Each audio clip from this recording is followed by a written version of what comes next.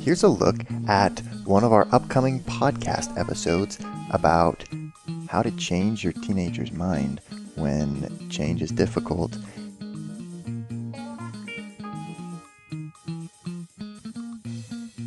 Right? What's so interesting about questions is if someone asks you a question, you have to think. If someone tells you what to do, you don't have to think at all. You don't have to come up with your own ideas. You don't have to internalize it. You don't have to figure out what you feel. Right? I think the challenge here as parents is sometimes you say, well, hold on, I don't want my kids to do drugs at all. Right? And if they're smoking pot frequently, and I say, rather than smoking pot once a day, smoke pot once every 2 days, they're still smoking pot. I don't want them to smoke any pot. That's fine. Yeah, right. But that's focused on what you want rather than where they are.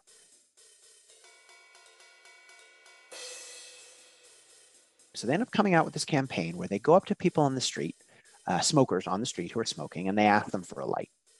You would expect smokers to say yes, right? Smokers are often asked for a light, and they often say yes, except this time they say no.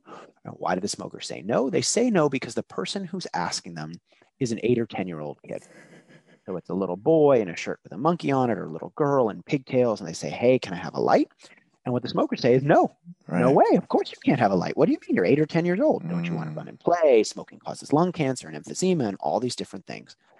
And at the end of the interaction, the kids give them a little slip of paper that says, you think about me, but not yourself. Here's a number for a quit line. Okay.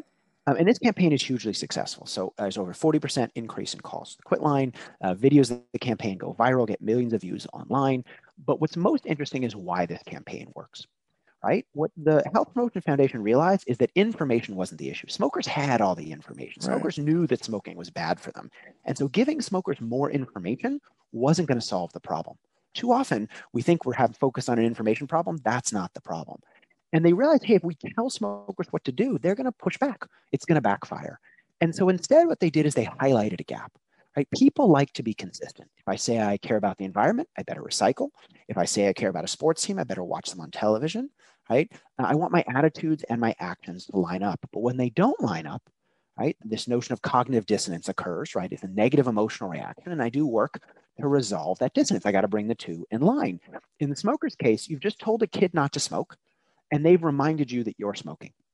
And so now you're sitting there going, okay, well, I have two options. I can tell the kid to smoke, which is what I'm definitely not going to do, or I can be more likely to quit smoking myself, which is what 40% of them did, right? And so what highlighting a gap does, it encourages people to do the work themselves. This episode is coming soon to Talking to Teens. If you want to get the whole thing right now, sign up for a membership.